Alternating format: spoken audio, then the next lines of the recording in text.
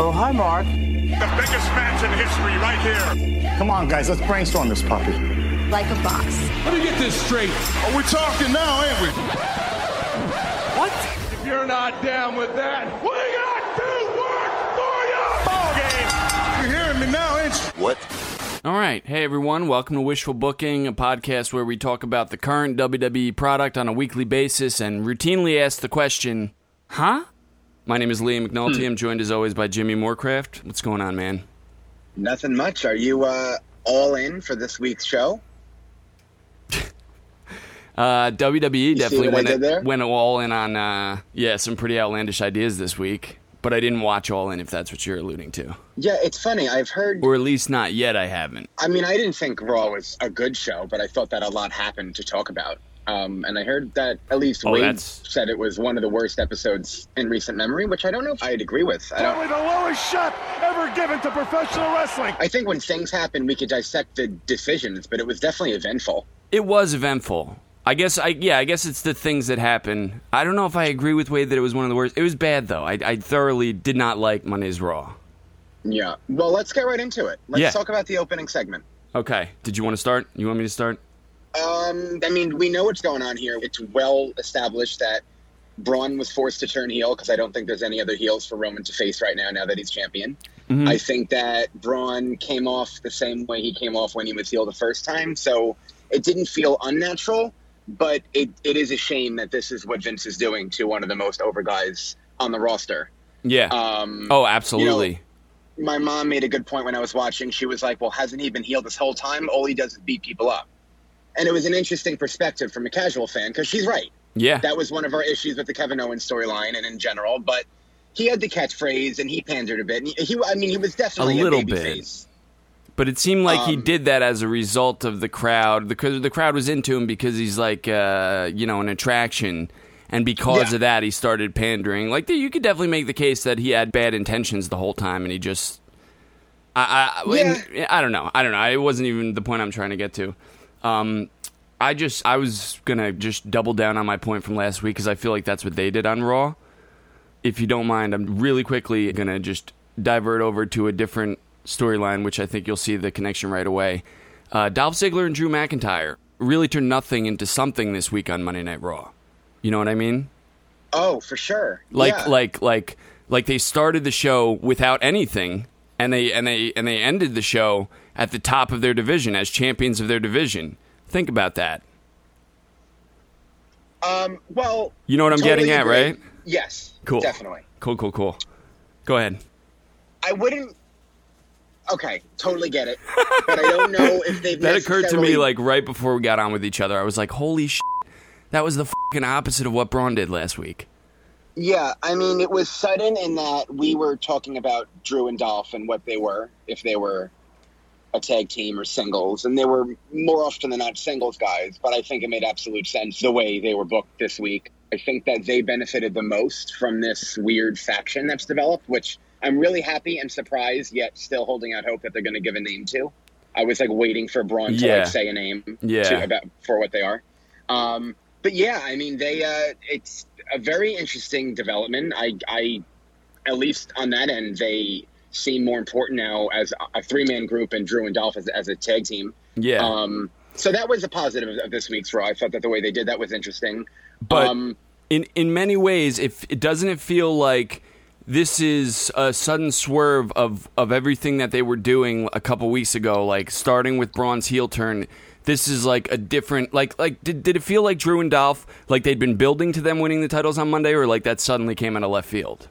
Oh, it was very, very out of left field. That's how this whole thing feels. Like they were headed somewhere else with it, and suddenly they changed their minds, and there are ripple effects of that decision all across the show. Yeah, no, I agree. The only positive is that they got titles out of it, which they didn't even seem too excited to win. Which was, I mean, I guess they're heels, so they can't. But yeah. I don't know. I'm bored, brother. But yeah, I mean,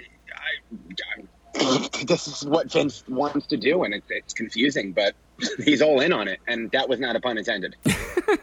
He's all in on it. He's all in on what he wants to do, and he's surrounded by people that should know better. And I feel like get paid to know better and get paid to tell him better, but because of whatever weird dynamic, just don't speak up. because they're afraid of their jobs or something. But it's like, why do you even want to fucking be there then if you don't want to be like, no, this is I don't know. I think it's really stupid, obviously. Gonna put some butts in the seat.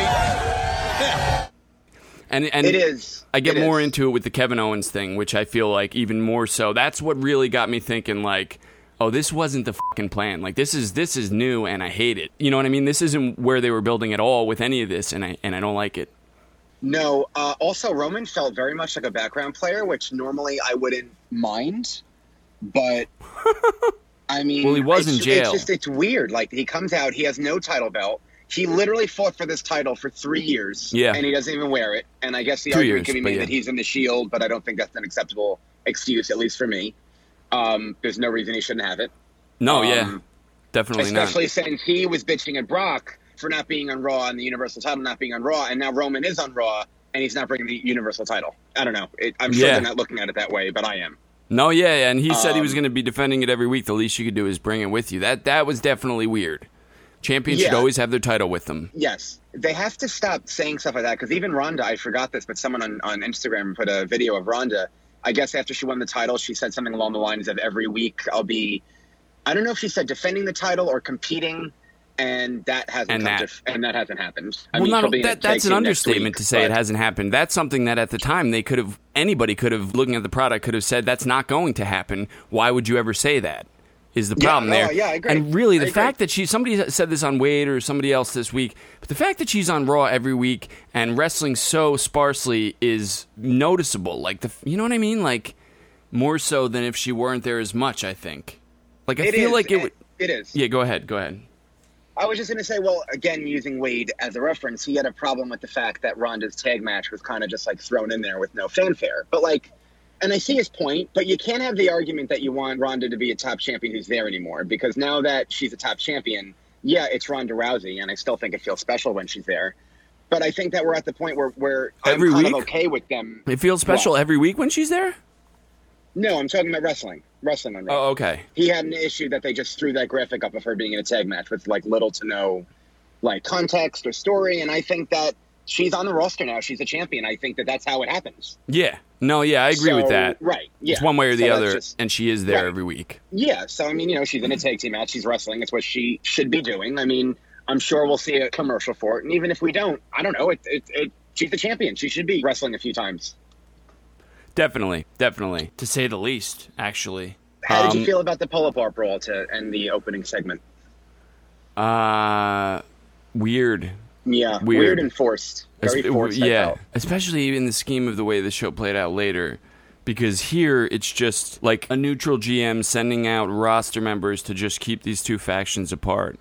Or even just maintain order. And then later, it's, something different, which we'll talk about. Yeah, definitely. But, I mean, the crowd was hot for it. It was at the top of the show. I think that's a big reason why. So I think the physicality was there, and it was okay for what it was. But when you break down the logic of all this, it was very confusing. Yeah. Or continues to be confusing. It's very lacking in it. Yeah. You have anything else about the opening? Nothing that I can't say later, I guess. That it's doesn't true, it comes later. Full circle. It all comes full circle, this show. Yep, unlike a lot of these stories after the change-up, though. So you get nothing! Speaking of full circle, at least for fans of Total Divas and Total Bellas, let's talk about the Bella Twins. I mean, I think we have no choice. I have some justifications, and I have some defenses, and I also have some criticisms. Obviously, this was not the most well-put-together match, but when you consider the fact that Nikki was almost out with an injury permanently about a year and a half ago, and Brie hasn't been wrestling at all. This was her first, match, well, on Raw. I don't think it was awful. I don't know what happened to Brie Suicide Dives. We have to talk about that off the bat. Yeah. That was, scary. The second rope, or the bottom rope, actually, is what happened to them. No, I know, and it happened twice, though. Yeah. That's how I know. That's how I'm so sure. I was, I almost gave her credit for trying again. And then trying. That is until you saw that second try. And then almost ending her career on two different attempts at one match. But it's like, do it different. Do it a little different the second time. Or just don't do it and practice in the performance center if maybe you've been away, because that's a viable excuse. So that could have been awful. So luckily she's okay. Nikki, I thought, looked good. Really? I did. Particularly? I mean, she was never the best, tightest worker. I think she has enough moves in her arsenal where her matches flow. I think she looked on point. Again, the entire match was done to reintroduce the Bella Twins, and it was there. I mean, that's really all I have to say about it. But I know that some people were really hard about it online, and I can see why. But I also we're really hard on it. Well, on them. Yeah, push back, because I just want to make sure any creeps out there, I don't want them to misinterpret your phrasing. Talking about being hard about a Bella's match.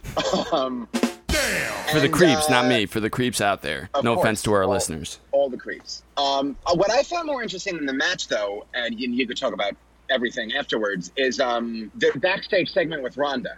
Let's dive right into this, because I really, you said enough about the match for me. I don't So care. I think this confirms Nikki Ronda at Evolution. She's going to turn on them at the Australia pay-per-view. Yeah. I think that's just point blank.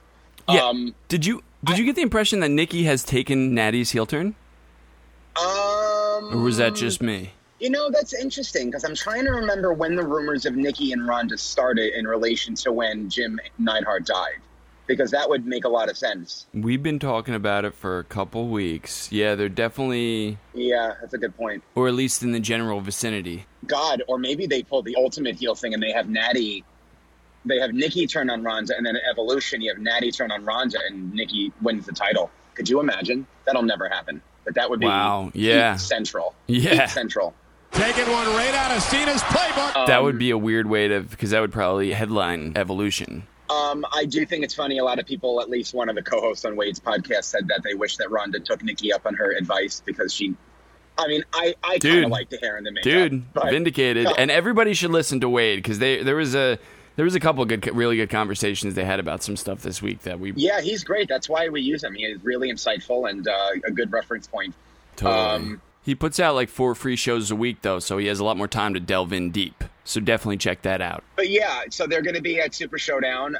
And I really thought Nikki did well. I think Nikki, people find her annoying because she is. Yep. And I think that she kind of is owning that character. And I think that it makes sense. We all know she's a reality show and she has businesses. And I think... Oh, you didn't know? If that's the way they're framing this Ronda story, I kind of like it. I think it's true to her character. You're not making her do anything that's so outside of the box and requires her to recite lines, because she isn't the best promo. So in the beginning stages of the feud, which I think this was for sure, I kind of thought it was, I don't want to say smart writing, but a good start.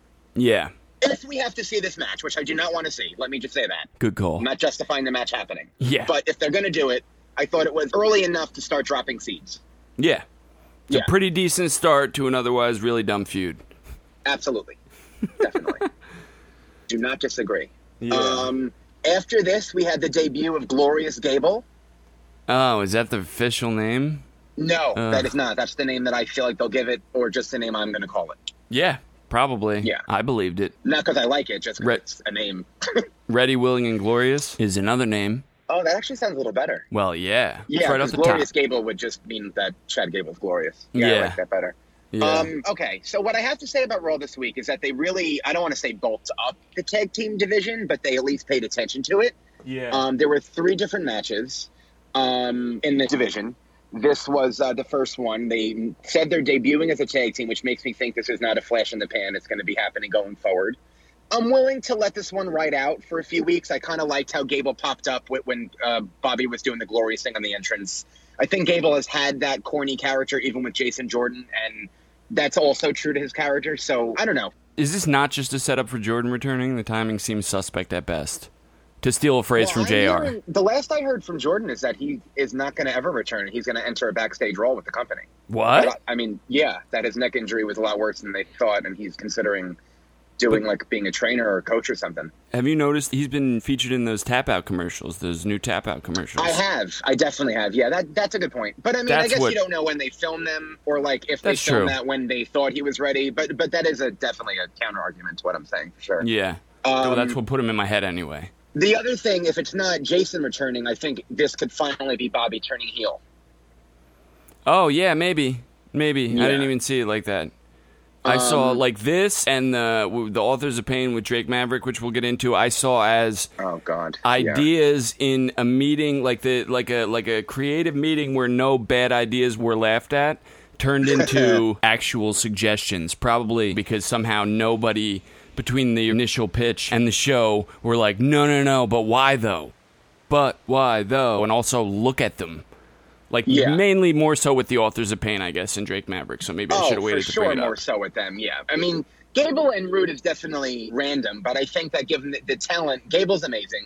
Bobby is a good veteran-based wrestler. Did Bobby I don't really, think it makes much sense. He didn't really do much in the match, though, right?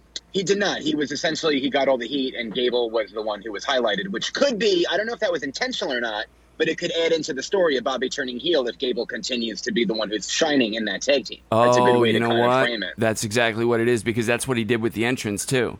So you looked at you saw the entrance totally different than I did. I saw it as just like, oh, they need to like work this out. This is just clearly they were just told about being together tonight, and this is like a very last minute. Oh, what the f*** else are we gonna do? But I guess that was done on. But I guess that was done on purpose. Sorry, go ahead. No, I was gonna say that I could see someone thinking that, but I would like to lean towards that was. Even if it wasn't done on purpose, I feel like Gable's, I can't think of the adjective I'm trying to use, off-kilter behavior kind of obscure. Worked with it. Yeah. Yeah. But yeah, I mean, I think they'll have decent matches. I'm guessing because now Dolph and Drew are heel tag team champions. They want to get a few babyface tag teams to lose to them. There's also that, maybe? I guess, yeah. But yeah, that's all I have to say about this. Oh, really quick on the actual match. Did you not, when the Ascension, who we all know is inevitably going to lose to them... That's what I wanted to say. Dude, Go on, I'm sorry. The Ascension, right? When they're cutting that promo, and they're saying, Chad Gable, you're only good as a tag guy. Bobby Roode, you're just a catchphrase. You've never done anything. For me, I'm watching, I'm like, yeah, what they're saying. What these guys who are definitely about to lose to these guys they're ripping on are ripping on. What they're saying is right, though. And that's kind of strange. Well, okay, it's right, but the Ascension also are not one to talk. Well, yeah, that's kind of what I mean. Oh, okay, yeah. Especially because they're going to lose, but yeah, because they're the Ascension, because look at them on the main roster. But it's a little on the nose. Then again, maybe it's intentional because of what you said. They're planning to turn them. Okay. Also, I don't know. They're like a decently talented tag team. If they really, I mean, I think they need a gimmick change, but they move pretty well in the ring. I have to say. The Ascension. It's kind of a shame they don't do anything with them. Yeah. I mean, you're a little late to the party on that one. No. I mean, that match was like it was a decent 2 3/4 star match. I thought for a nothing match. Yeah. For a nothing match, it wasn't bad. Yeah. I mean, it wasn't that Gable's finisher, I guess, so the rolling German out of the corner. Yeah. I don't know if you noticed, but just the way he wound up doing it to, I guess, Victor, it was like a total deadlift German out of the roll. That's why it was a little slow, but it was like, oh man, that's impressive. That's not easy to do. Yeah, that's what I feel like it was like a highlight for Gable, essentially a highlight reel match for Gable. Yeah, and it was a tag team match. That's the weird thing. The next segment was my favorite. By far. Yeah. With 2 of the best heels, I would say, on Raw right now, Elias and Alexa Bliss. I kind of knew where this was going. Well, I was hoping it was going in this direction, but I would not put it past WWE to have Trish come out last week to defend her hometown and then to have Alexa Bliss be dumb to it. So I thought that I was pretty impressed that because I'm like, wait a minute, they're in Columbus. This is Alexa Bliss's hometown. This is weird if Elias is the one last week and now he's the one this week doing a different hometown of her. But, dude, this is literally like what Alexa does every week. What? Like, the second she started talking, I'm like, what do you mean, how so? She acts like good, and then she's like, yeah, but f*** these fans. She does, but it worked so well being in her hometown with the chants and the way they were so hyped for her. Like, I for a minute was like, wow, like, I wonder if, like, for one night only, she's going to not be a babyface, but maybe not do it. And then, I don't know. Well, you're right. That makes one of us. It isn't novel. I'm not saying it's novel. It's what Elias does, too. It's literally what Elias had just done before Alexa came out. well, yeah, he literally does it every week. Alexa Bliss, I wouldn't say does it every week. Like every other week. She does it like every other week.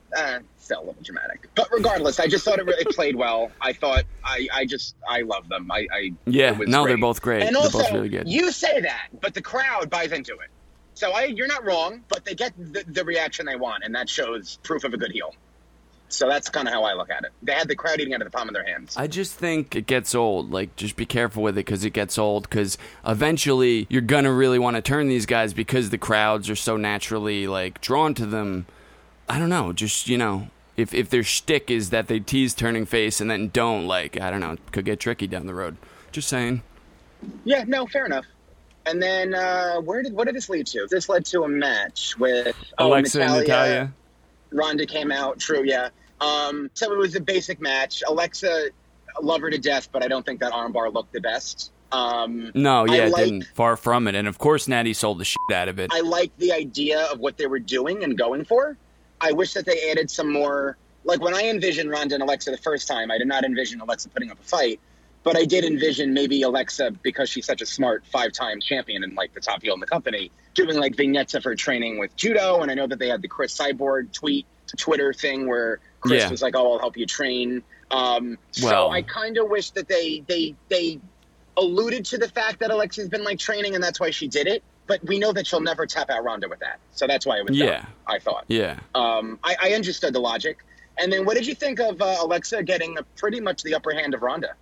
It's something that's been happening. Like, you know, Ronda is less impervious. She's not nearly on the level of like a Brock Lesnar as far as being impervious to like being caught off guard and overwhelmed. Because that happens. That's happened before. It happened Monday. I mean, you know, I don't totally hate it. In fact, I kind of wish that happened in the SummerSlam match. That's what I expected of the SummerSlam match, was for Alexa to use her wily veteran status to outsmart Ronda only to get a temporary upper hand in the match, to make it a little less one-sided. That's all. Yeah, and okay, so do you think that because they're doing this, you think that the next match will be a little more competitive, or do you still see maybe because Alexa's getting her heat in now that she'll still lose straight up at Hell in a Cell? Well, I mean, not straight up. Like, right now I feel like fool me twice, shame on me. So I'm going to say no, Ronda's probably going to just beat her pretty quickly this time. Yeah. Okay. Fair enough.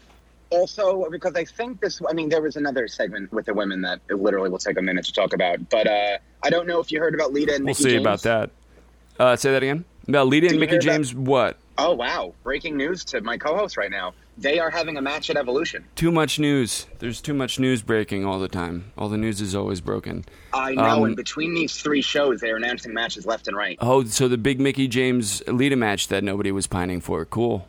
Really? That's a match? I know. I agree with you, and I still think that I would have rather see Trish and Mickie or Lita and, like, someone up and coming, like a Becky Lynch maybe or something. Of course. Or Sasha, who I'm sure would have loved to have that match. Yeah.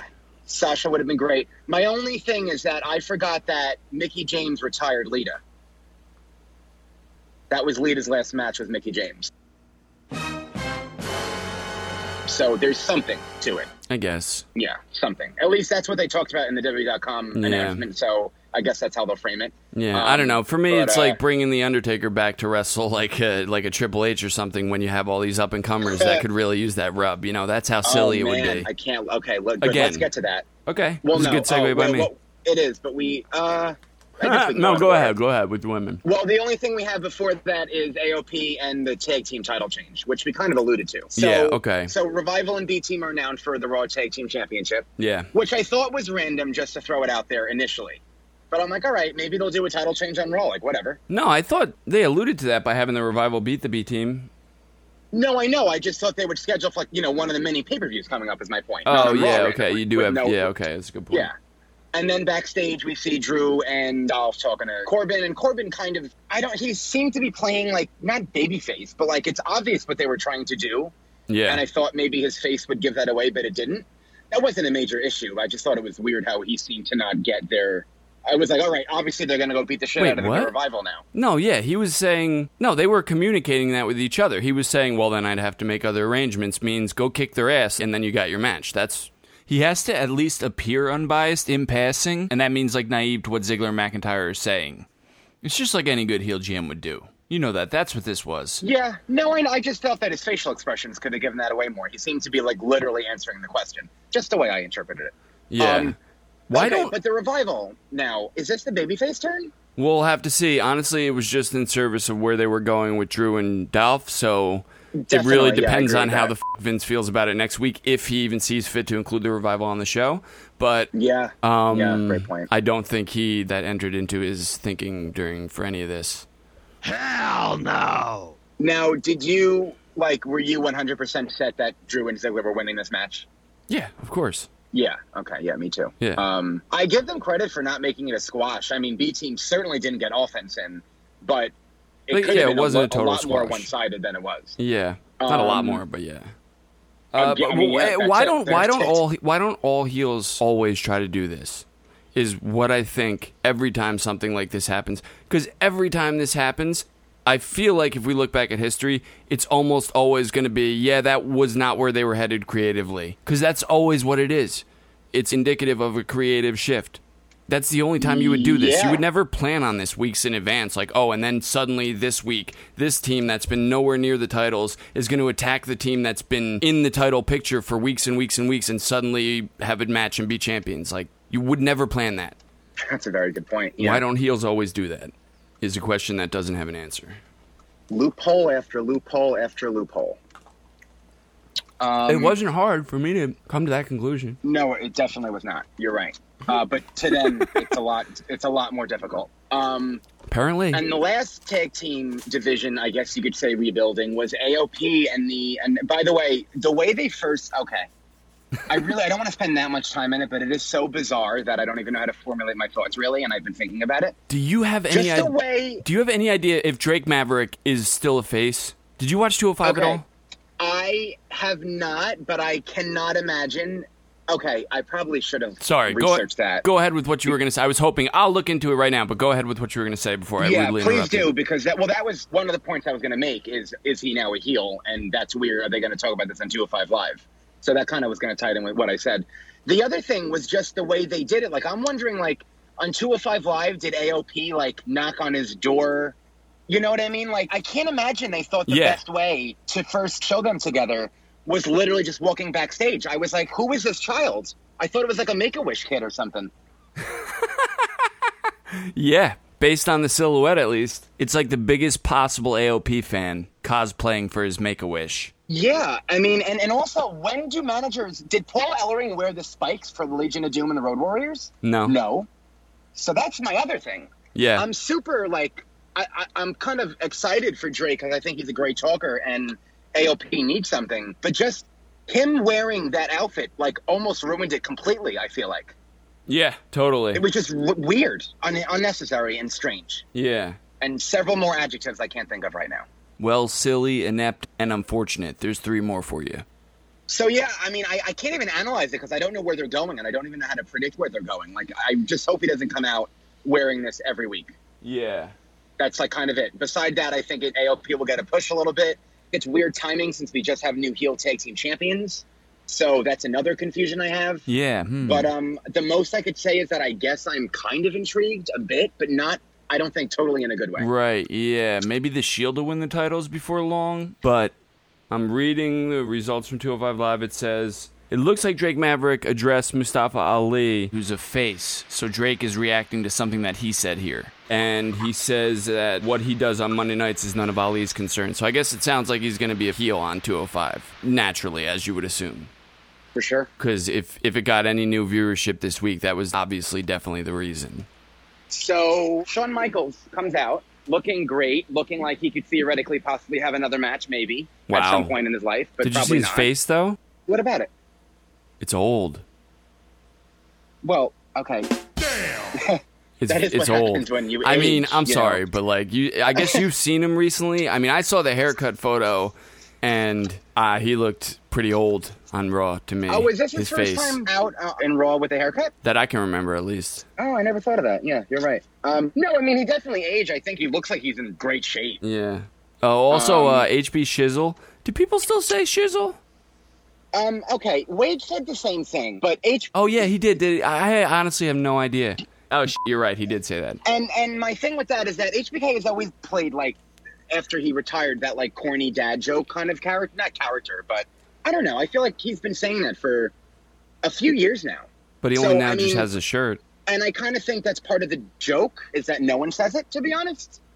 So, I mean, I didn't really think about it that much. But, I mean, I heard him a lot of credit. It seems like you did. You're giving him a lot of credit, I think, but okay. Well, no, I mean, not credit. I've just heard him say it several times, and I'm surprised no one else has yet. It's a really meta joke that Shawn Michaels is one of the very few who's in on. Maybe. So it was awkward. I think they could have structured this differently because the way he just, like, started hyping the show, I feel like he should have kind of got to the fact that he'll be in Australia quicker. Because I feel like that was a part that kind of, like, skipped over and allegedly a podcast that I listen to has a listener in Australia who says that the show is not selling well. And Shawn Michaels on Monday Night Raw, the guy that Wade had on, said that the Raw sold out once they realized Michaels would be there. Yeah. Michaels is clearly a draw. Not only that, but having Michaels and Undertaker in the same ring or vicinity after WrestleMania 28 is pretty monumental. And I feel like they didn't really build that as much. It was almost like they were building an Undertaker HBK match. Thank you. Yes. I was wondering if, that's what I left with the impression But I of. did like the segment. I really thought it was like epic. I think that they looked motivated. I mean, I really did enjoy it. I thought it was really, when Undertaker came out, I was very surprised. Apparently people in the arena knew he was there. I hadn't gone on social media, so I didn't know. And I thought that the Wait, segment that Undertaker was there? We talked about it last week. That he was going to, did we? Yeah, remember? You said because somebody was announcing it, but I guess they pulled that. But we definitely talked about it last week because I was so proud when the gong hit and Cole was like, the world is shocked. And I was like, God. Not everybody, Cole. Not everybody. I even tweeted him a link to the show last week. Well, not everybody. That goes to show you in another universe I am when I record and listen to our show, because I was literally surprised. But now I remember that conversation. Yeah. I have a lot going on with stuff. Definitely. Anyways. That's true. But I thought the promos were great. I thought Taker, not that it was a hard promo to cut, but just the emotion that was involved. And I don't know. I really did like it. I think it could have been structured differently. I think that... Can't they all? I think Triple H should have probably came out this week and not next week. But I think that with football season starting, they're probably trying to get these ratings up with a different person every week. But I mean, yeah. So my question to you is, what is happening? Because I have... Okay, well, before you start, I don't think HBK will be the referee. I think that I hope they market him being in Australia more than just slipping it in there. I think that he's going to help Triple H win, and I truly think that we're going to see Undertaker and HBK at WrestleMania. You're kidding. No. Oh, my God. I cannot imagine because they would built go that deep in that promo to not give the fans that match now. Really? I would be pretty surprised. Yeah, it was weird. Like, for him to openly discuss his retirement, part of the reason why the promo worked for me was because you could tell Michaels really believed what he was saying, and his retirement is something that hasn't really come up in these sporadic appearances that he's had. And I don't know, I just think to go in that detail about it with that emotion for there not to be a payoff would be pretty surprising to me. Yeah, I didn't leave it with that impression. To me, it followed up on, because I don't know about you, but behind the scenes, Michaels has said he's spoken out multiple times about purposely not coming out of retirement because of, creatively, like his character had an arc and his character's story ended and he wouldn't come out of retirement unless it served the overall story of the character. And so with that being said, I guess you're right, because I definitely left with the impression that I literally tweeted, wow, this Undertaker-Michaels match at Super Showdown is going to be sick. Didn't ask for it, didn't particularly want it, but it's definitely going to be sick. What I mean is it's obviously not happening, at least yet. You're saying it might happen, but that is really, I guess if there's any way to get me intrigued in Triple H versus Undertaker, but I still would say Undertaker versus Baron Corbin, Undertaker versus Braun Strowman, Undertaker versus, Finn Balor, Undertaker versus... Yeah, but I'm saying, like, guys, that matches we have... Undertaker versus Shinsuke Nakamura, Undertaker versus... just the list goes on. Eric Young with Sanity. Just you get the idea. The list goes on. No, I mean, I Undertaker, do. AJ Styles.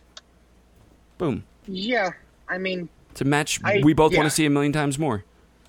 Why not just do that? Undertaker versus Samoa Joe. Undertaker comes back.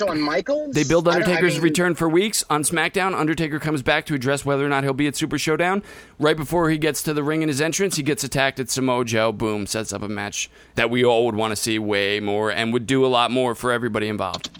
I'd book that shit, pal. Well, are we talking about Undertaker Triple H here or Undertaker HBK? Because the Super Showdown match is set. I'm talking about the future.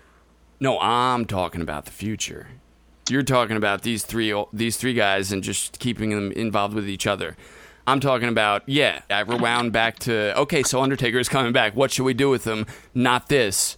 That's where I was at. I agree with. That I agree with. But after they put this out in the universe now, I've read a positive social media response to this. A lot of people want the match now. Of course, I would rather see AJ Styles in other matches, but I just think that they effectively did that segment well enough where if it did happen, it wouldn't be a letdown that they're not picking a newer guy. That's all. But the Triple H match, I still don't get. Yeah. Don't get me wrong. I don't get it. And that, I guess what I was saying goes a lot for Undertaker and Triple H, but even more so for Shawn Michaels and for Undertaker. Shawn Michaels versus the list of guys, and Undertaker versus the list of guys, as opposed to them two versus each other. And, Yeah, no, for sure. You have a good point. I mean, that's not, obviously, I didn't author that Did sentiment, you like but the segment, though? Like, ignoring the logics or what you would want to happen, like, from the time it started to the time it ended with them in the ring, like, how did you perceive it? Well, I didn't leave it initially. I left it thinking, I'd rather see Shawn Michaels versus Undertaker, and even at that, I wouldn't want to see that, like I was just saying. But you suggesting that this could be the means to the end of Shawn Michaels versus Undertaker, looking at it like that, it makes a lot more sense. No, I know, but I'm asking about, like, how they effectively cut the promo, like, what you thought of the content, how they performed. I liked like it. They were back, like, they were full-time performers just cutting a promo in the ring. I thought it was pretty cool. Yeah, it was really impassioned, and I believed every word of both of them. Right, and definitely. I think they even ad-libbed a little bit because they kind of got...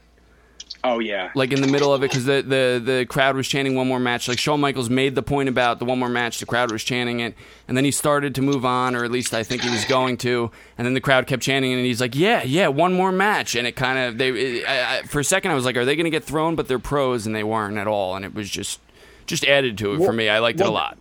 All things that's considered. the thing. It almost felt like it was all planned, and I don't know. Yeah, exactly. That moment is what I was like, wow, this is pretty cool. The way he bounced off of them and played into it, and I feel like I don't know.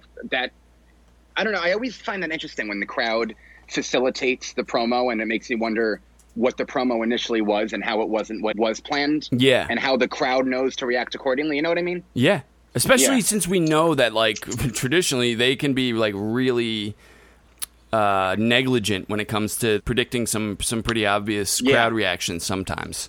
Absolutely. And Taker, for him slowing down in the ring, I thought that it was pretty crucial for the perception of his character. I mean, I'll always love him and I'll always respect him. There's no secret that he's decreased a bit in the ring and all that stuff. But cutting a promo like that where he was pretty, not old school Taker, but just on point with the words, and you believed him and he seemed like a badass. I thought that was good for his character where he is in his career, like right now. Yeah. Yeah. Yeah, definitely. So, totally agree. Sasha Bailey, Dana Brooke, literally nothing to say. Dana Brooke loses and Dana Brooke walks away because Titus and Apollo are arguing. Yeah. I don't know where this is going. I don't think I care. Same here. Bobby Lashley. Oh, man. Bobby Lashley, Jinder Mahal. Speaking of, ditto. Let's just say ditto and move on. Oh, well, no, because Kevin Owens. Oh, you're right. I'm sorry. Well, we'll talk about it regardless. First of all, yeah. Before Kevin Owens comes in, I guess I just have a couple things to say about this. Before Kevin Owens comes in, stuff like this, stop entrusting people with stuff like this. Like, it could have been good, but I really don't think it was because, like, the whole, Bobby Lashley, like, I kind of see what he was going for, but I definitely don't think that he nailed it. You know what I mean? Mm-hmm. Like, trying to have fun with it and, like, but he's eventually going to snap or whatever. Yeah. And then Kevin Owens comes out, and this was where I really was like, this wasn't the plan. The plan was clearly geared towards Kevin Owens doing something with Strowman, but now Strowman's a heel, so that as a byproduct of that, Strowman's a heel as a byproduct of the more collateral damage in the Roman Reigns thing, and yet more collateral damage there is Kevin Owens, who you spent the whole summer building this storyline, culminating with him quitting last week. The plan could not ever have been for him to come back the next week and fucking attack Bobby Lashley. Yeah, so, okay. And if it was, that's the dumbest plan ever. I mean, Wade was discussing whether or not WWE would loan Kevin Owens to All In for a week.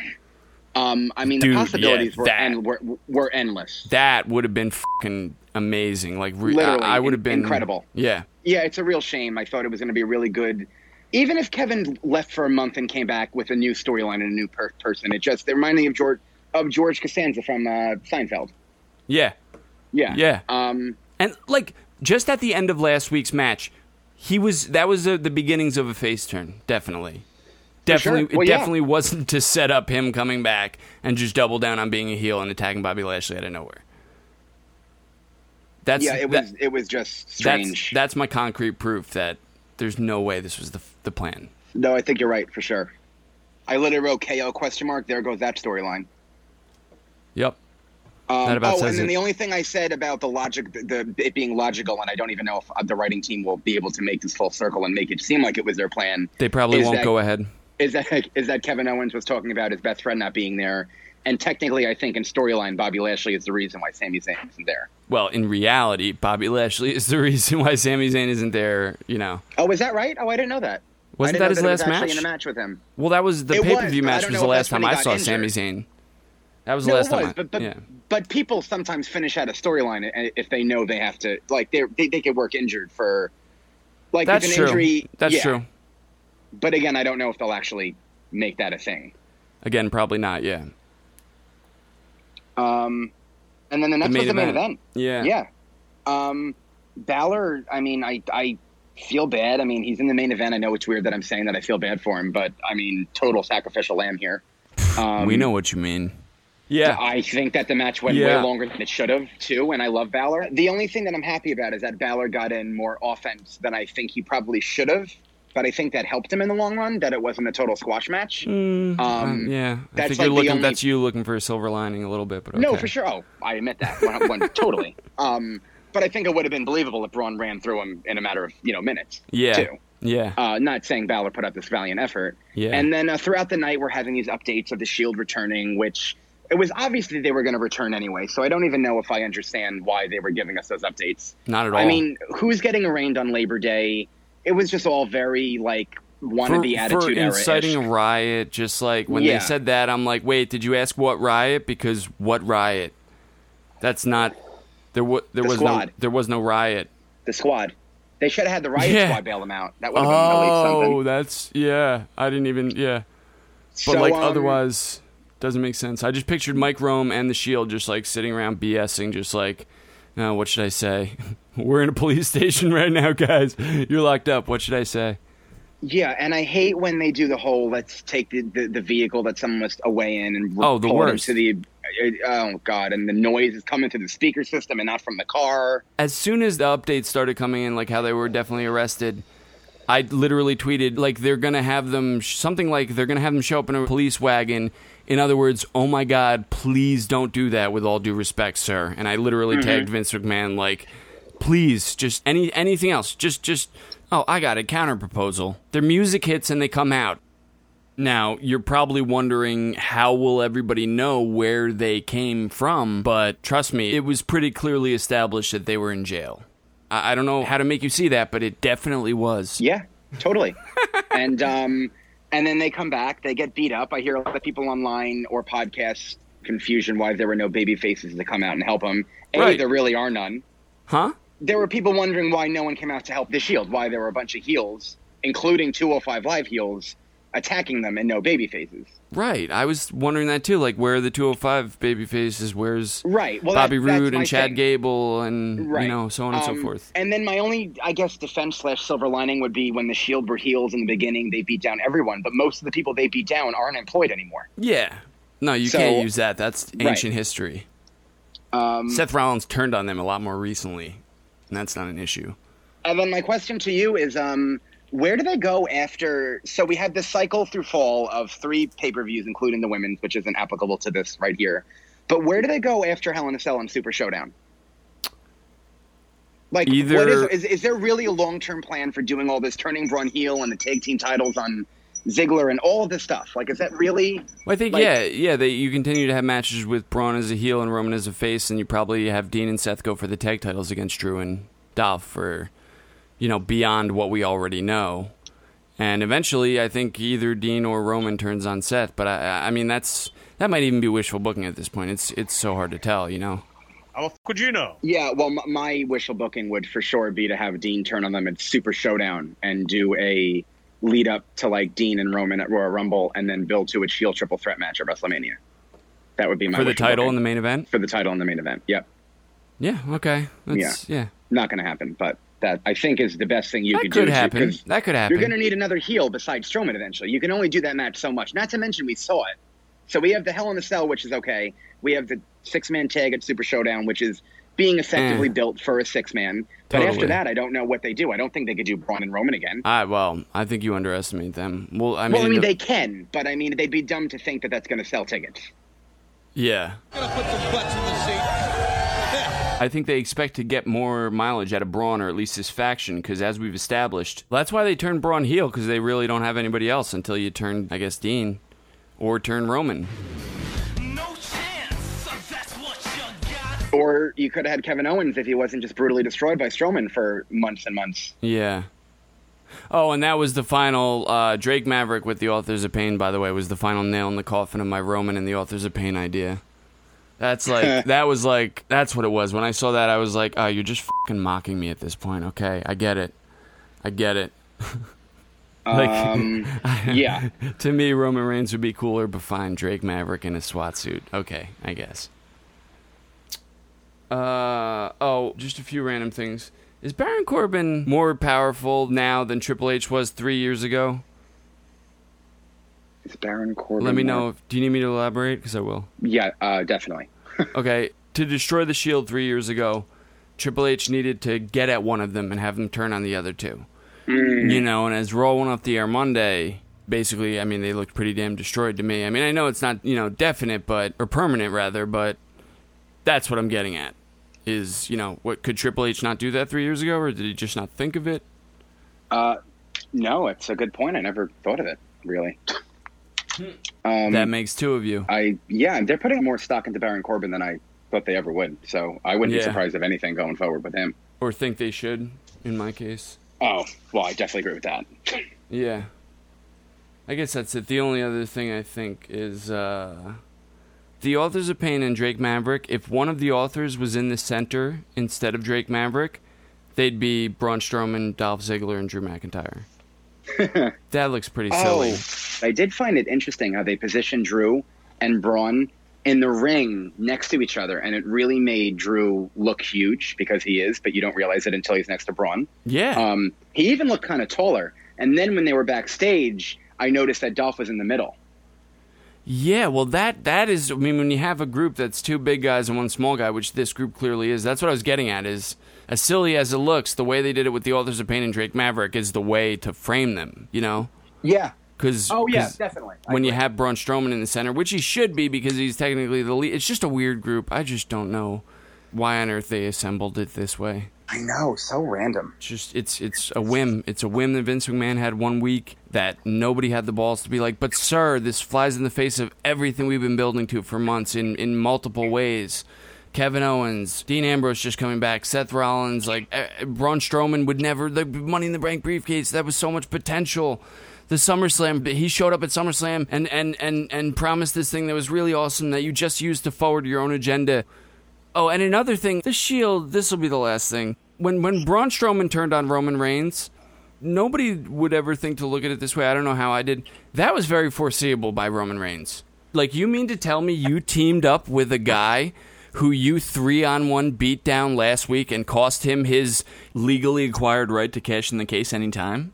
A guy that you did that to a week prior, you teamed with this guy this week, and you were surprised when he turned on you? Do I have that right, stupid? Yeah, that definitely does not make a lot of sense. Yeah, just Roman Reigns, they're doing it all wrong. Somebody said online they're using the Stone Cold, what worked to get Stone Cold over, they're trying to use it for Roman and co. with the whole getting arrested thing. But I feel like that's what they've been doing. It's like their playbook nowadays for top guys, specifically John Cena and Roman Reigns, is to try to do what worked with Stone Cold. But inevitably, the lesson that they never seem to learn is, but this guy isn't Stone Cold. He's John Cena or Roman Reigns. But either way, and mainly, not Stone Cold. Well, I guess they try to recreate the wheel. Well, they don't try to recreate the wheel. I guess that's the problem. It's like, that's not... The formula is you find the hot acts and you build them. That's the formula. The formula isn't... what worked for Stone Cold because he's Stone Cold. It made sense that he was getting arrested because his whole thing was going against authority. Roman Reigns, they're just like, it's like they're just keep throwing spaghetti at the wall and just like none of it's sticking and they want to know why. But the reason really is you're using Chef Boyardee. You're throwing it at the Pink Floyd album. The Wall, that's not how you do that. Yeah. No, I wish I could even add anything, but that's definitely true. Yeah. Do you have anything else from Raw? No, I think that about says it. I said Braun Strowman's dumb, right? And he's with Drew and Dolph. Nah, I said that already. Yeah, I'm done. SmackDown, which was a very good show. Yeah. SmackDown opens up with another awkward Daniel Bryan, Brie Bella promo. And The Miz but is and saved Merce. by The Miz and Maurice. I thought that was brilliant with the empty. We already saw an empty arena ring match. I don't think we've ever seen an empty arena promo. Yeah. Did you you not like that? Yeah, I just thought it was... It worked for their character, I thought. It worked for their character. I don't know. I guess I'll get into it later because I thought it got dumber for me as the night went on. Like, I was okay with this because of the sentiment. Like, Miz is obviously... Because while I'm watching it and he calls out Brian and Brie, I'm like, that's not how it works, Miz. Like, they can't... Everyone in the arena can't hear you right now. They have to be watching, which they'd only be doing during the broadcast. But obviously, that's the point. Well, Right. I'll get into what I didn't like about it as the developments go on through the night. Yeah. Then we had the a decision I don't agree with whatsoever. At first, Zelina Vega was in her wrestling outfit, first of all. So I thought that they were going to finally... And Brie Bella was in her wrestling outfit. So I thought that they were going to do the mixed tag match that I thought was going to happen this week, which would have been a logical progression, especially after Zelina gave the double knees to Brie from last week. Yeah. Also, if they wanted to have Brie and Brian go over, you could have Brie pin Zelina and you preserve Andrade. Nope. Well, they She's want in to her keep that wrestling going. So he beat him, though. So, I mean, like, I understand that Andrade's putting up these great efforts and he's still largely unknown and he's putting in great performances, but, like, I don't know why they're having him talk if he literally has one of the best managers right now in WWE. It makes no sense. A little bit. I mean, you save him talking for when he's heated. He's obviously heated about this Brian Brie situation. This is like Brian and Brie's TV feud headed to Hell in a Cell, obviously, so Miz and Merce can be cowards. But I can't understand him. God forgive me. I love him. I mean, Shinsuke did better when he first started, I think, in that department. Yeah. So what I'm saying is that the, if you have someone there, then, you know, that just reminds us why he has someone there. I think it works because that's why he has someone there. But when he's really passionate, he wants to just grab the mic for himself. It's like anybody with an advocate or a manager, and they grab the mic for themselves. It has an effect, you know, in the moment. Like, oh shit, he's really fired up about this. Like when Brock Lesnar grabs a mic from Paul Heyman, you know, that's like, oh damn, you know. No, I agree. Yeah, I mean, I'm giving it credit. Maybe it doesn't deserve. You're right, because I said the same thing about Shinsuke early on. So you did. I don't completely disagree, but I don't know. I just didn't see as much of a problem with it. But what I wanted to address that you said was the fact that Brian won. I think that the story is the mixed tag. Brian won. Brie got one back on Zelina after the match, but ultimately later on in the night, it was Zelina and Andrade that cost Brian and Brie from getting any measure of retribution on Miz and Merce, which is obviously their ultimate goal. So that's why they're still intertwined, even though Brian beat Andrade. Which, and by the way, even though they didn't have a lot of time, that was a really sick match for what it was. There was a lot of really cool things that happened during. No, that match. it was. I just kind of thought that Miz and Maurice would interfere again. And I mean, you know, I don't know if the plan is to do Miz and Brian for the championship at WrestleMania, which I didn't talk about this last week. I texted you after the show, but their match for Super Showdown is for a number one contendership for the WWE title. Yeah. Oh yeah. I think that kind of telegraphs that the Miz and Brian for the title at Mania is probably happening, and I bet that's what is going to force Brian to resign because today he apparently signed a new contract. So with that being said, what? I feel like Andrade, Really? How would you hear that? Literally just now I'm reading it. Wow. Breaking news, or probably not by the time this gets posted. Well, I mean, it said that September 1st was his contract was up, and he was scheduled for the Australia show. So I assume that it was already done. I guess maybe there was an extension. Then I heard Wade say that apparently they could keep him for another year if they wanted to. So, seems like a new development, but in any case, I mean, that's what I was saying. What I had been saying is you use that as leverage, and this is a direct way to do that. I think that's what's going to happen. Miz is going to find a way to win at Super Showdown again, which makes me think Brian maybe should have won at SummerSlam with nothing on the line, just to reinforce what we all already know, which is that ultimately Brian can beat Miz, because we're going to, after, you know, you have Miz wins contendership at Super Showdown, probably the next pay-per-view, he beats AJ for the title. The next one, AJ gets a rematch. Maybe Brian's involved in a number one contender situation and Miz costs him that or something. Like, you still have... Because you still have a couple months where it's going to be, especially with Paige as GM, it's going to be like, well, why isn't Brian wrestling now for the title? Yeah, by the way, poor Samoa Joe, because this just kind of telegraphs that that's going nowhere. Unfortunately, yeah. Yeah, especially with what happened on SmackDown this week, which I liked a lot. Yeah. So the next match was Naomi versus Peyton Royce. I knew that they were building up Peyton and Billy for a reason. You had said it earlier on. That's what was happening. There's an Australia show. They kept putting them with Naomi. Obviously, Naomi would need somebody. But I have to say, I was not expecting Asuka to return. I kind of forgot about her. Same. So I thought that was smart. And well, I wouldn't it's a say I good forgot step. about her. I didn't expect her to return. Okay, I guess that's a better Sorry, way to go put it. ahead. But no, I think that it was, I mean, there's a lot of rebuilding for her, but I think that was the right step. I think her pop was pretty impressive. Oh, yeah. A lot more impressive than if Considering. I thought it was going to be Lana coming out, which I wouldn't put past them thinking that would be like a thing they think people want to see. Yeah. But yeah, so that match was also confirmed. I sent that to you, right? Yeah. Yeah. So it's going to be the Iconics versus Asuka and Naomi at Super Showdown. After this, we had Joe and AJ. Yes. I was very relieved by this. Yeah. Very relieved. Yeah. That they To say didn't the go. least. That they didn't go the other way with it. Yeah. And yeah, the one thing I thought I really liked it a lot. The one thing I thought it lacked that I for one was thinking when Samoa Joe is in the ring, he's saying, AJ's not here. Obviously, he's I got him to be protecting his house, and then obviously the music hits. AJ waits a minute to come out, then comes out, waits a second on the ramp, and he's fuming. And I think he takes his vest off, and then he runs to the ring, and it's all awesome. But I kind of wanted him to come out with a mic in his hand just to say something to the effect of, Samoa Joe, right now you're standing in my living room, and then run to the ring. Like to emphasize the point that, like, you said you were going to be in my house, and guess what? You are. Yeah. Because that's would've his been- whole thing. The house that AJ Styles built is SmackDown No, Live. for sure. And that didn't occur to me until he was standing on the stage, and I was like, oh, that's perfect. And then he started running to the ring, and I was like, damn. Thought of it too late. Yeah, no, that would have been very cool. Yeah. Yeah, I mean, I like this. I don't think it was anything overly complicated. The match is going to be awesome, and I think AJ's just going to very safely retain. Yeah. I think the extent of it. I mean, now, given this new information, it's hard to argue. Yeah. Unfortunately. So, triple threat match, Sanity, Usos, and Rusev Day. I kind of had a feeling based on face and heel dynamics that Rusev Day would win. I don't know about you. No, I didn't. I was kind of surprised.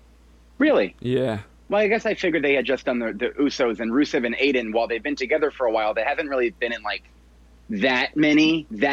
I know they've been in tag team matches, but, like, that many tag team matches. So I Yeah. kind of felt like if they were included in this and it's for the tag team titles, why not have them win? That was kind of my way of thinking. Because I suggested them as to possibly advance in the tournament, I thought, last week, and you wrote it off. Maybe I'm wrong. Possible that I did. Yeah, that's weird, because I feel like I would be, I mean, it's possible. I feel like my opinions change on things often. Yeah. Oh, we didn't talk about the Charlotte and Becky thing. Did you want to talk about that now? Yeah, no, definitely talk about it, for sure. So a good thing about Wade is that he always interviews people who went to the live shows to get, like, a live perspective. Yeah. And the guy they interviewed, did you hear this, that Charlotte was apparently booed heavily? Well, no, I mean, I heard it in the broadcast. You could hear the crowd was chanting for Becky pretty loudly. And No, I mean, I feel heard like it I too. heard the boos for Charlotte. And But she the was guy made smiling, it too, seem which like- made me think, like, oh, man, if she were just the heel, this would be perfect. No, yeah, I mean, the guy who called in just made it seem like it was a lot more booze than it showed, and Wade was theorizing that they turned down the mic in the arena. Maybe. I mean, I Yeah. definitely noticed. Not as much as the Becky chants, though, but I definitely thought, in tandem with Charlotte smiling, that, like, man, if this was the dynamic they were going for instead of the opposite of what they were going for, this would be an ideal reaction. Yeah, no, definitely. Yeah, I mean, I thought it was good. I think Becky's doing really great. I think that they are shifting from a straight-up heel, to me at least. Yeah. A little bit.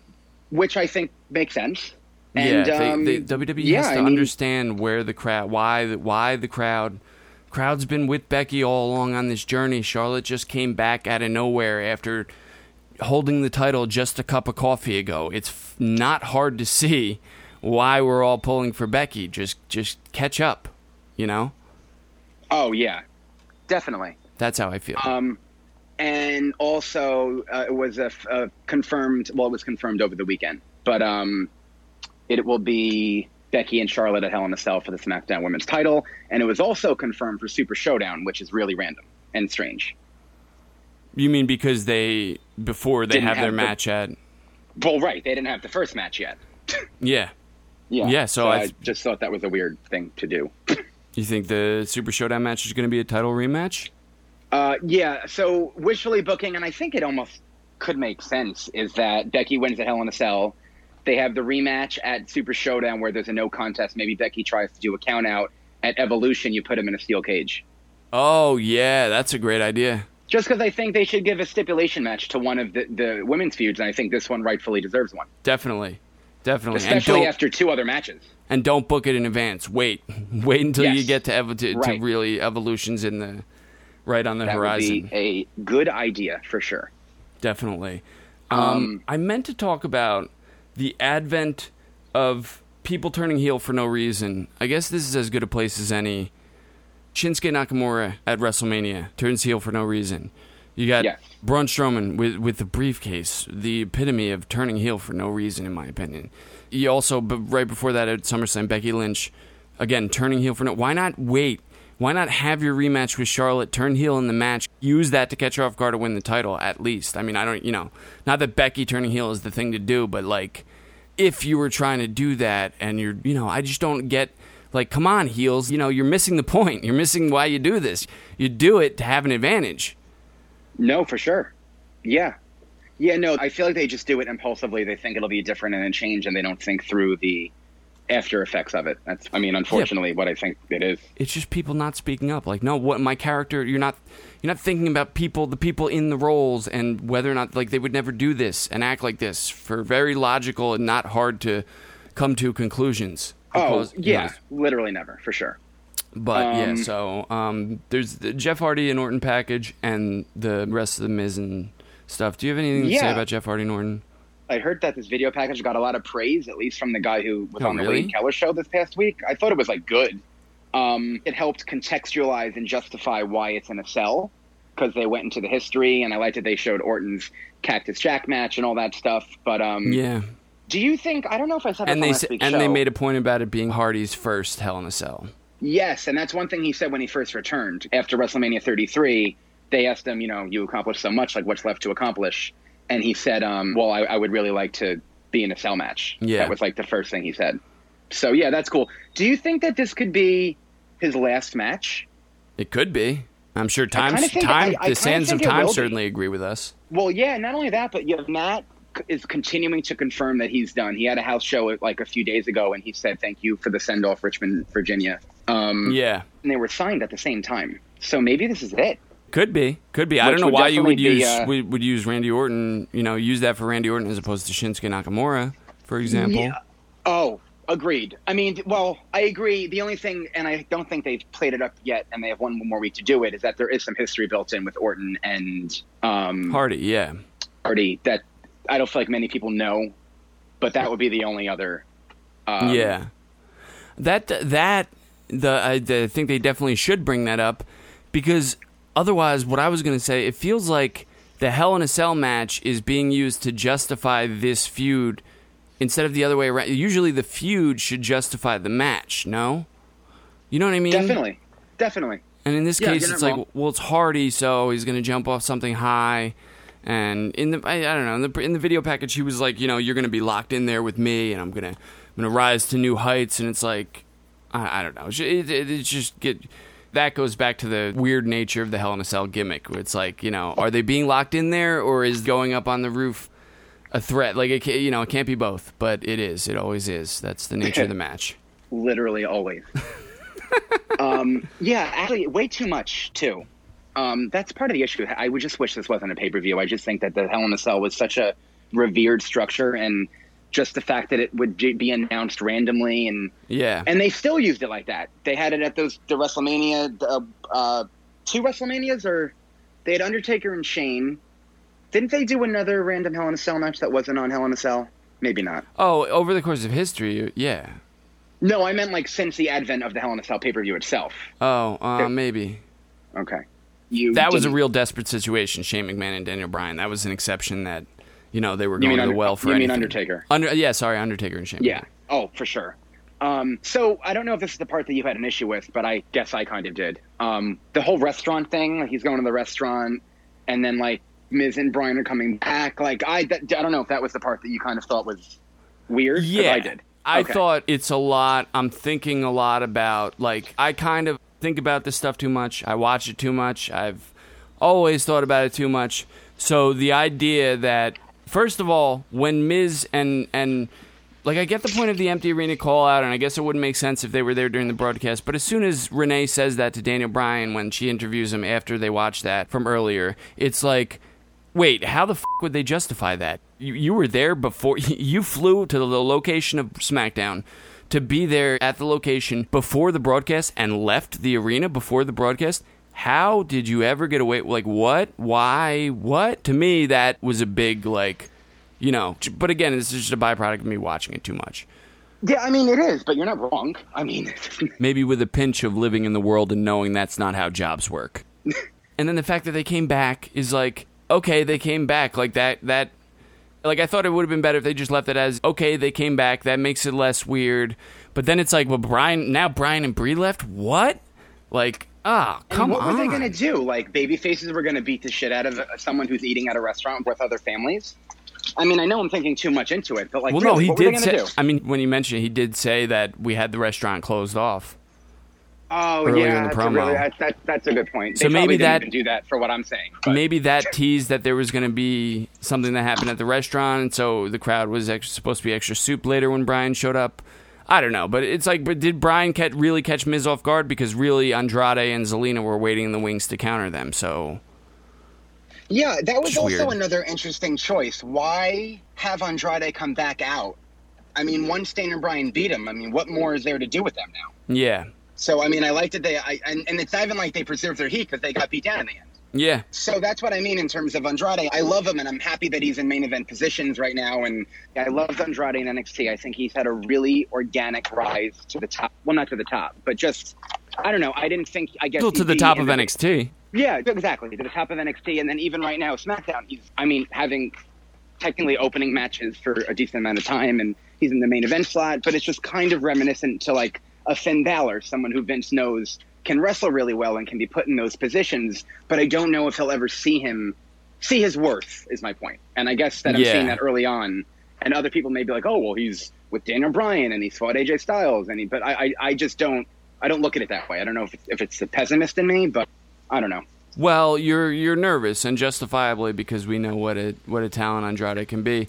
And I think with Vince McMahon, I think Finn Balor is a really good example to use, because Andrade is much the same kind of person insofar as he came in with a lot of buzz.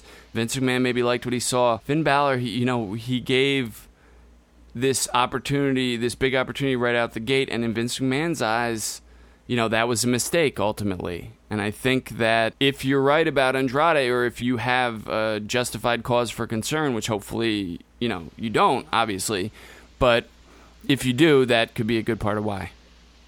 Yeah. Unfortunately. Definitely. Yeah. And then what, Daniel and Daniel Bryan, really, too. Like, Daniel Bryan multiple times, unfortunately. Like, it's a curse. Like, I'm going to knock on wood. I always knock on wood. Whenever they do something really cool, the fucking curse that I've yet to name steps in. Knock on all that wood. Call up Hacksaw Jim Duggan. Yeah, really. We'd have to bring the box of gimmicks. There we go.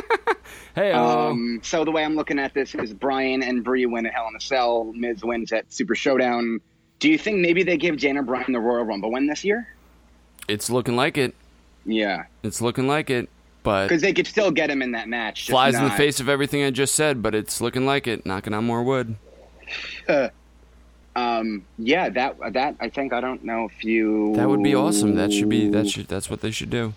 Yeah, I don't think I have much more to say. I do have a fun fact this week. Oh, great. Lay it on me. It's rather, I guess, timely given, well, I guess not anymore since that was older, but it's about Hulk Hogan. So the rip in his shirt when he tears his shirt apart. Yeah. When he did it for the first time in the very early 80s, before he was even, I think, employed by Vince McMahon, it ripped accidentally. Then he realized the reaction that it got once he frustratingly pulled it off, that his then wife, Linda, decided to cut 3 rips in the back to make it tear easier. Wow. And that is how the tear of the Hogan shirt originated. Wow, that's interesting. Yeah, right? That reminds me of how Small. Stone Cold got his name. You know, his British wife told him his tea was going to get Stone Cold. Oh, my God. I know the story about his coffee or his tea, Yeah. right? Yeah, it was tea. I just said that. But I never knew that she was British, and that makes sense why she used the word Stone Cold, because that's not something that Americans say. Yeah. He was thinking about what his name should be, and he was looking at the list with Frosty McFreeze and all. Right. Hilarious list. You should definitely Google if you haven't heard of it.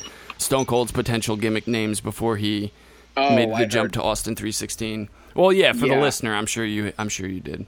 Yeah, they are pretty strange. Yeah, but he's looking at that, and she said, "Don't worry about that. He's stressed out. Don't worry about that. Just drink your tea. It's gonna get stone cold." That's sick. I finally got one. Just really quick, don't have to spend a lot of time on it, but I'm looking at the Evolution card, and we have a confirmed NXT Women's Championship match, a confirmed SmackDown Women's Championship match, which I think will most likely be Becky and Charlotte. Mm-hmm. We have a confirmed Raw Women's Championship match, which we think will be Ronda and Nikki. Mm-hmm. We have the confirmed Mae Young Classic, which, not that we care about spoiling, but I won't say what the match is, but it's already known who the match will be. There are 6 matches already for Evolution. Whether or not the participants are named, there are 6 concrete match slots filled. Right. Okay. We have Naomi, Asuka, the Iconics, Sasha Banks and Bayley. I guess my point's kind of invalid now. I guess there aren't that many more women to fill the spots. But I mean, okay, not to fill the spots, but what would the matches be? I guess is my point. Because they said that there's going to be 50 women. That's their big number, 50 women. Yeah. Oh, yeah. Well, there's going to have to be a battle royal 12. with everyone you just said and some legends, some more legends. I know, but so close to the Royal Rumble because that was my mind frame. I'm glad you said that. Last week, Titus Worldwide and Dana talking about Dana getting on the card.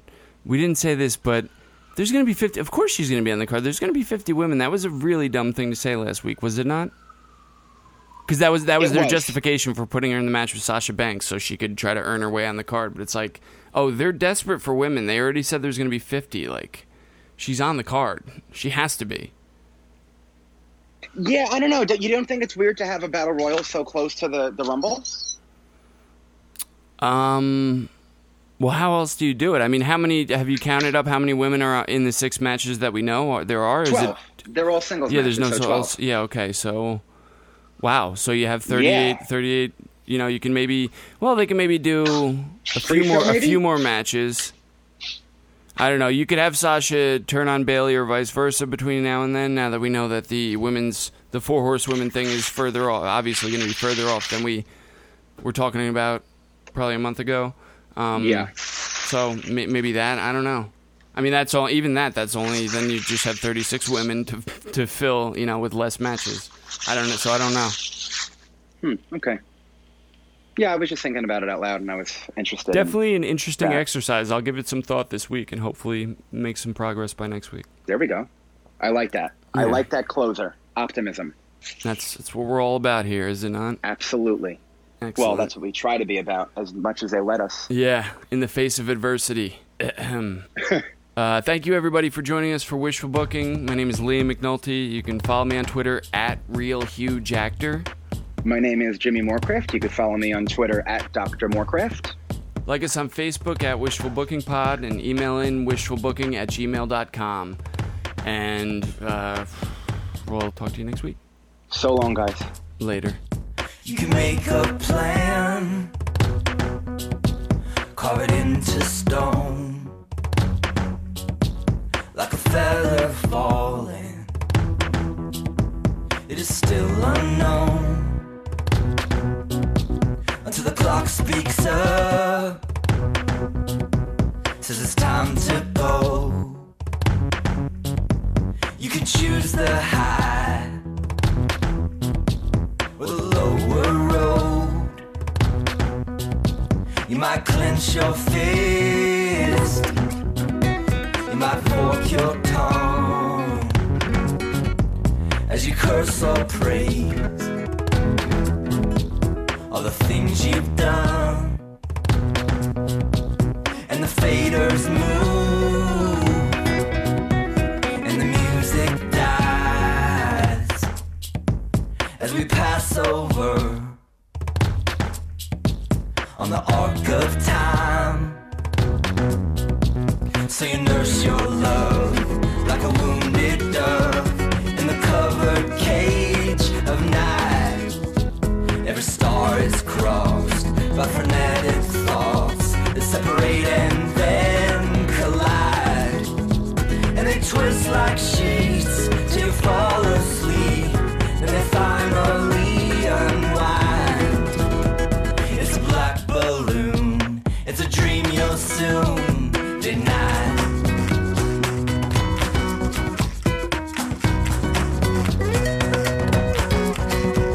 I hear if you make friends with Jesus Christ, you will get right up from that chalk outline, and you'll get dolled up, and you'll dress in white, all to take your place in his chorus line. And then in you'll come with those marching drums in a saintly compromise. No more whiskey slurs, no more blonde-haired girls for your whole eternal life. And you'll do the dance that was choreographed at the very dawn of time, singing I told you son,